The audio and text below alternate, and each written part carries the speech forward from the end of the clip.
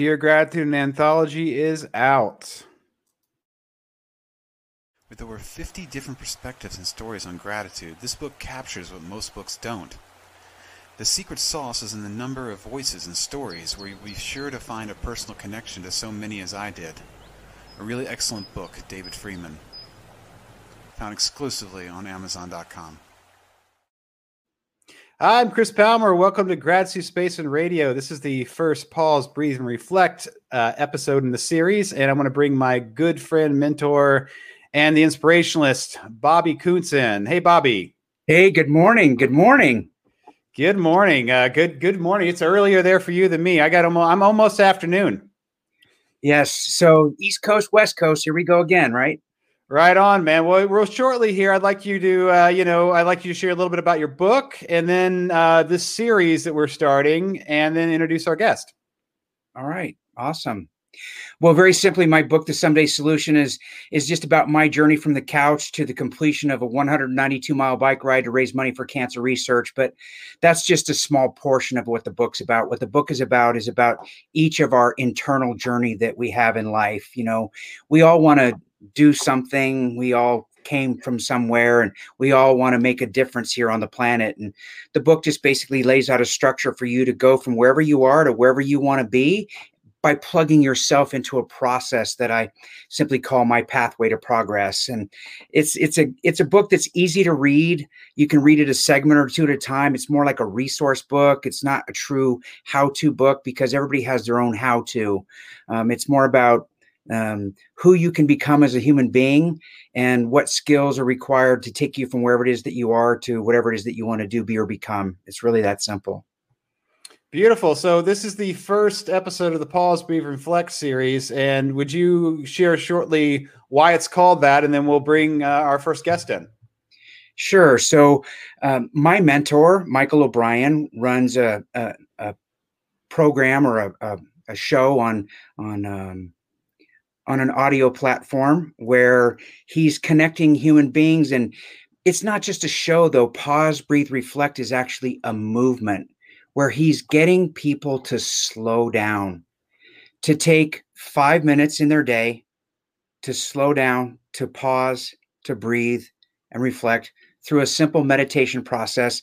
And then he's created a brand around it as well. So you can see the image in the corner, the Pause, Breathe, Reflect image. And it's become a global movement. There are people across the entire planet now that are wearing Pause, Breathe, and Reflect gear and realize the value of slowing down and taking 5 minutes for themselves at varying points throughout their day so that they can recenter themselves.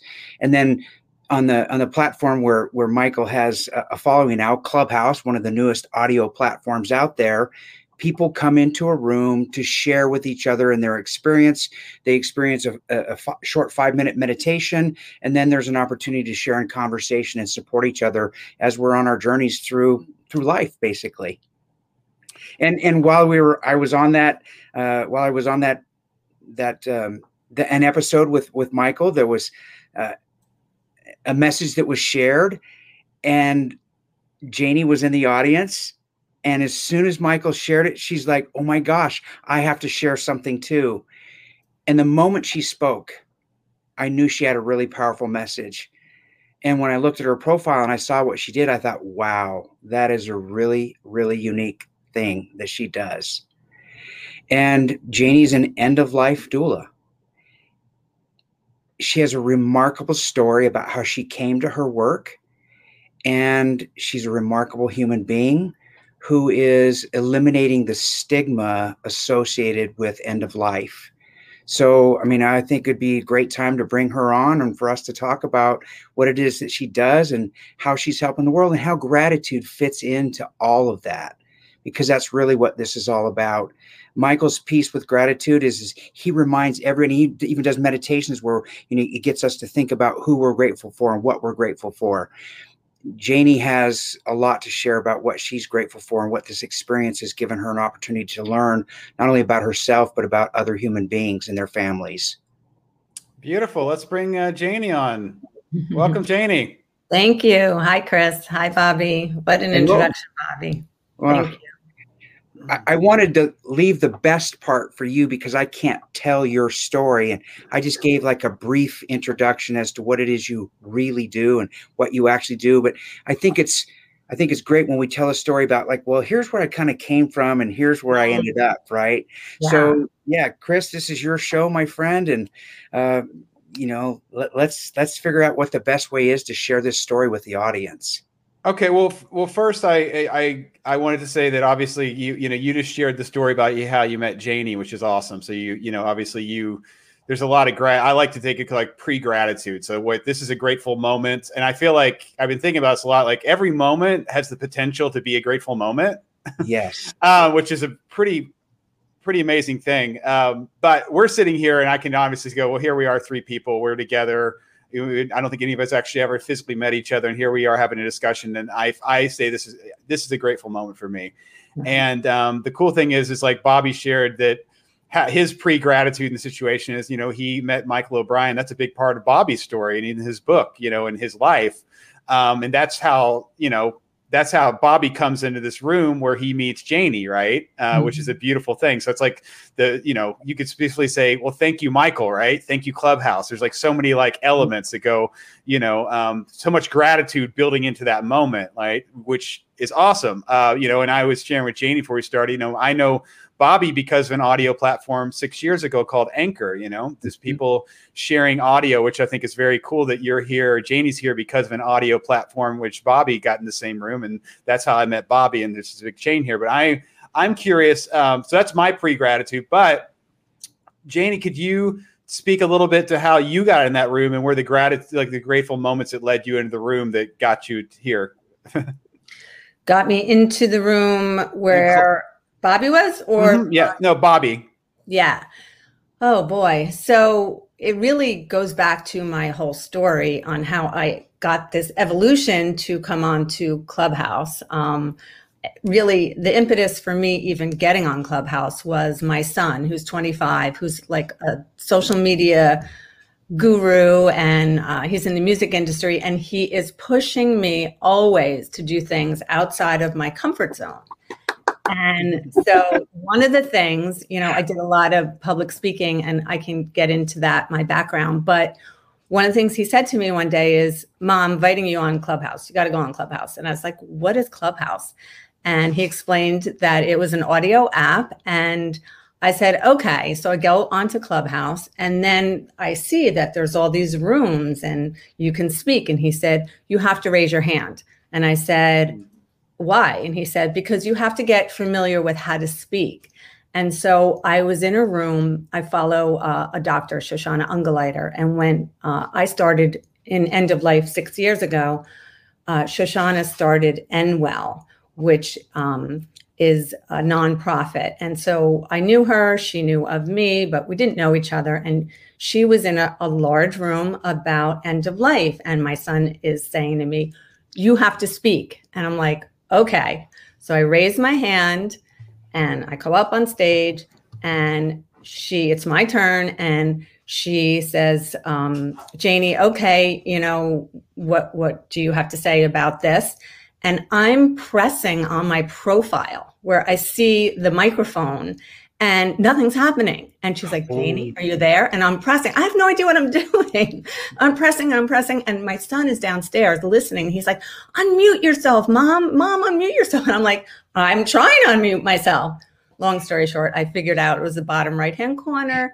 That was my introduction to Clubhouse. Somehow, I don't even know how I found Michael's room, and then the Miracle Morning. And those are my 2 favorite rooms. I mean, I'm in Clubhouse, I'm all around, but those are my 2 favorite rooms. So that's my introduction. And then I met Bobby, and he's amazing. There was, Michael shared something, because I think this is important about how I connected with you in the room, because you could be in a room and there could be 40, 50, 60, could be hundreds of people even. But the way that you connect with people is because you can see their profile, so you can see a little bit about them. Michael had shared some kind of a message about a quote, if I remember correctly. It was either a quote or a writing or something. Yes. And it spoke to you, and it spoke to one of your favorite writings. Could you tell us a little bit about that? Yeah. So it was, I think it's Buddhist or Tao, and it's, may you be happy, may you be healthy. And there's a whole poem that I have that was part of my ritual that I would sometimes say aloud to people that I was working with that were dying, or sometimes in my head. It's not always appropriate to bring this to somebody when there's lots of people around who may have different beliefs than you have. And so I was like, oh, I can't believe that. I have to tell him that I also have an expansion of his, may you be happy, may you be healthy, may you be at peace. And so that's when I raised my hand and said, I have something to share if you want. And that's how you and I connected, Bobby. And he was doing a loving kindness meditation at the time, right? Yes, he was. And this was an extension of that loving kindness meditation. And is this a meditation that you use when you're preparing a patient for a transition experience, or just is a calming exercise? Or it's more an offering that I have to the person who is dying. Sometimes I will put it out and just leave it in the room and see if it speaks to anyone else. And our role, and we'll get into this as an end-of-life doula, is my beliefs are my beliefs, and I don't bring that into the room. This is about the person who's dying and their journey and what they believe. So that may be something that I will say silently as an offering that I will give to them. And I believe that energetically that is passed on. But I've also left it in the room for people to pick up and read. And if they just put it back down, then I know it doesn't resonate with them and we leave it at that. Or if they start to talk about it, then I say, you can say this if you'd like. This is something that I offer them. Nice. Chris, I just thought of something just now as well. This is going to blow your mind. It might blow the minds of the listeners as well. I was thinking back to Anchor, and we talk about this interconnected pieces of the gratitude journey and how it all comes together. Michael is the one who introduced me to Anchor as well. He sent me a text message. He sent me a text message. Check out Anchor. I'm like, check out Anchor. What does this mean? I didn't even know what Anchor was, right?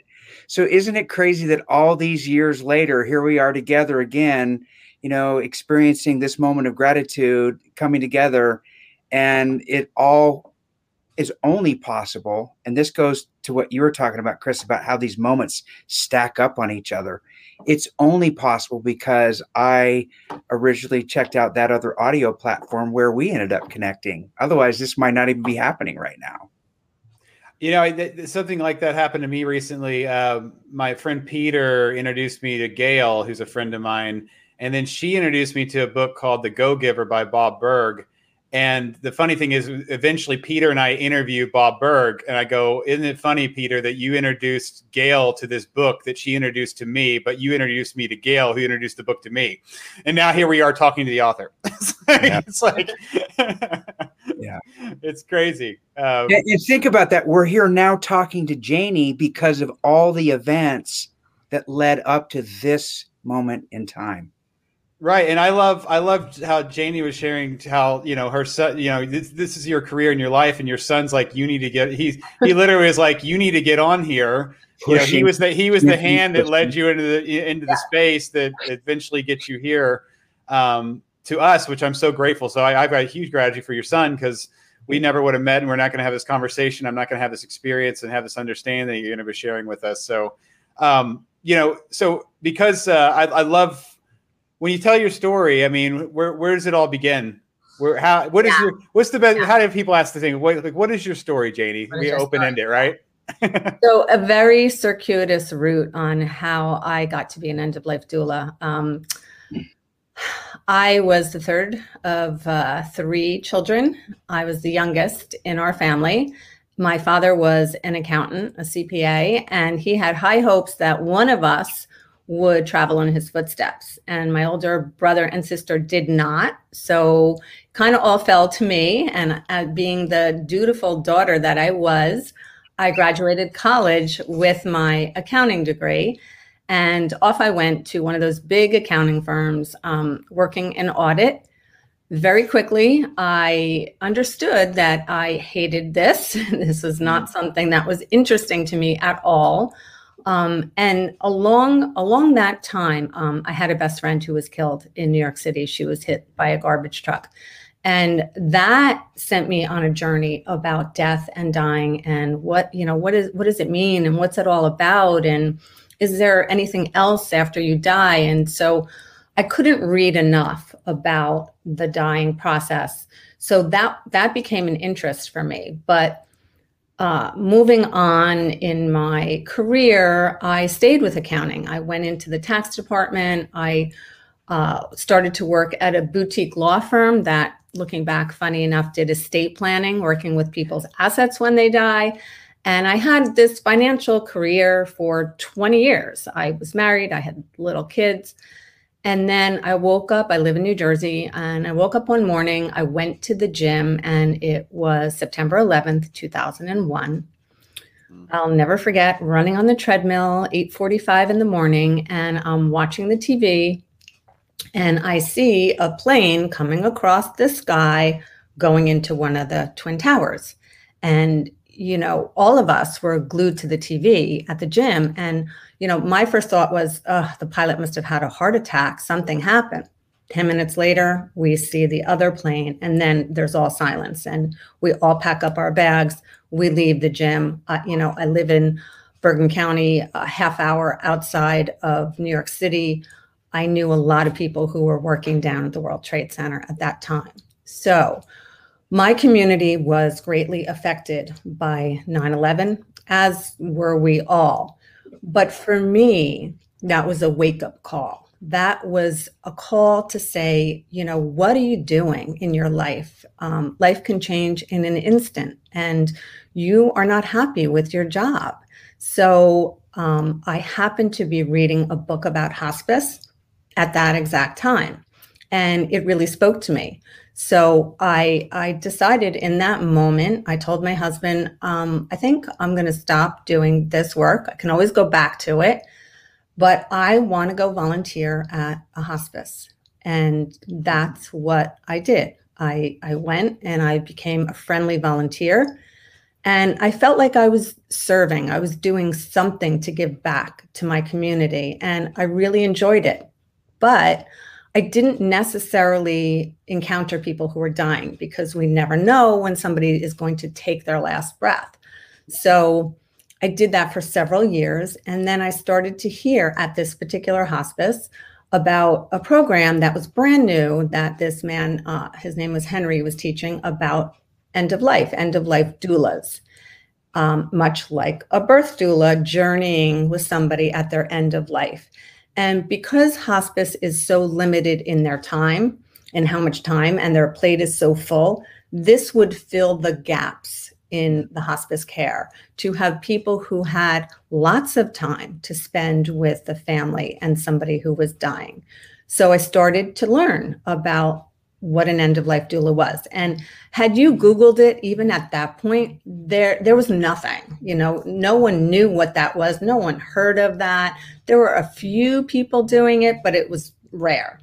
So I started to do that work, and I said, wow, this is it. This is it. And I did that for several years. And then at this hospice, people, families kept saying to us, this is so amazing. Why doesn't this exist anywhere else? Why aren't you guys in California or Florida?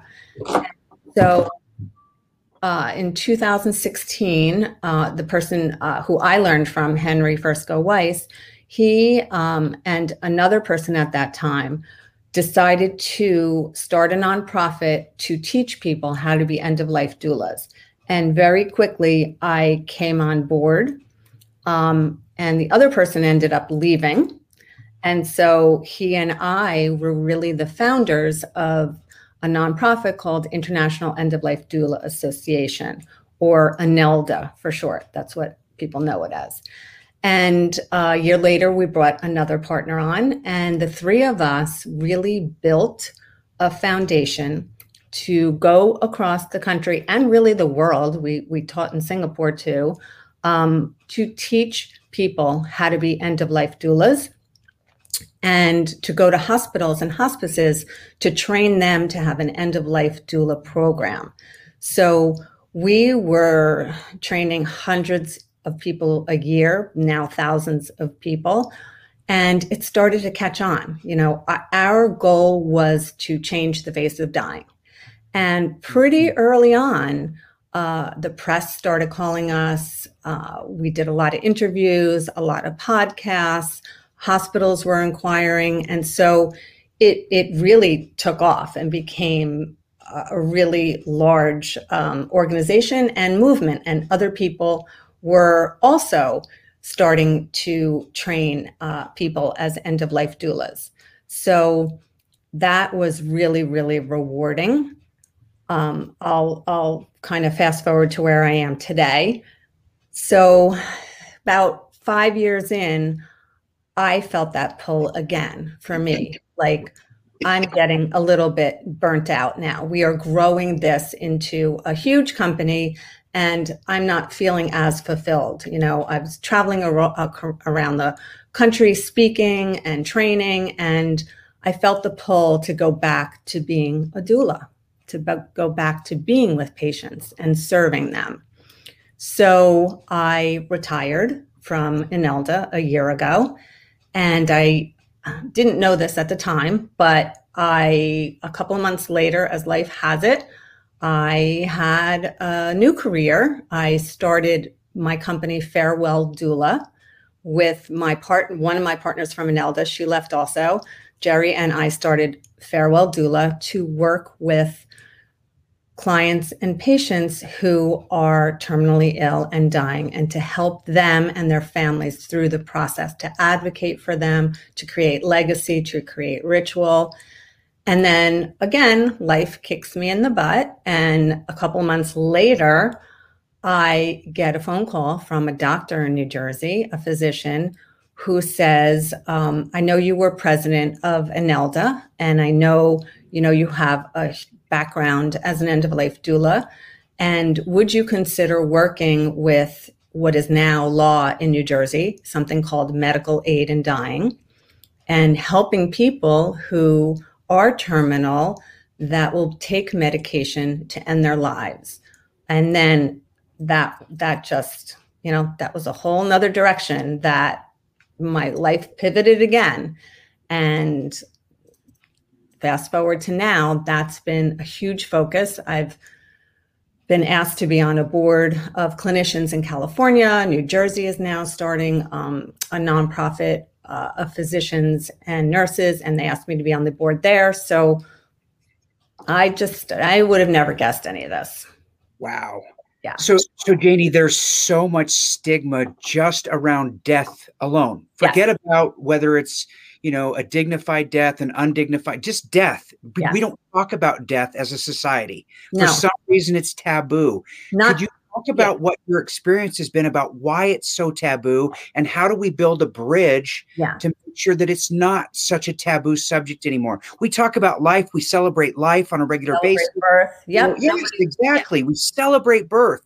Yeah. Why aren't we celebrating the life of a human being and everything they've given, and all of the accomplishments and all of the contributions that they've made to life? What is the hang up, do you think, with the end of life piece that's got people so stuck?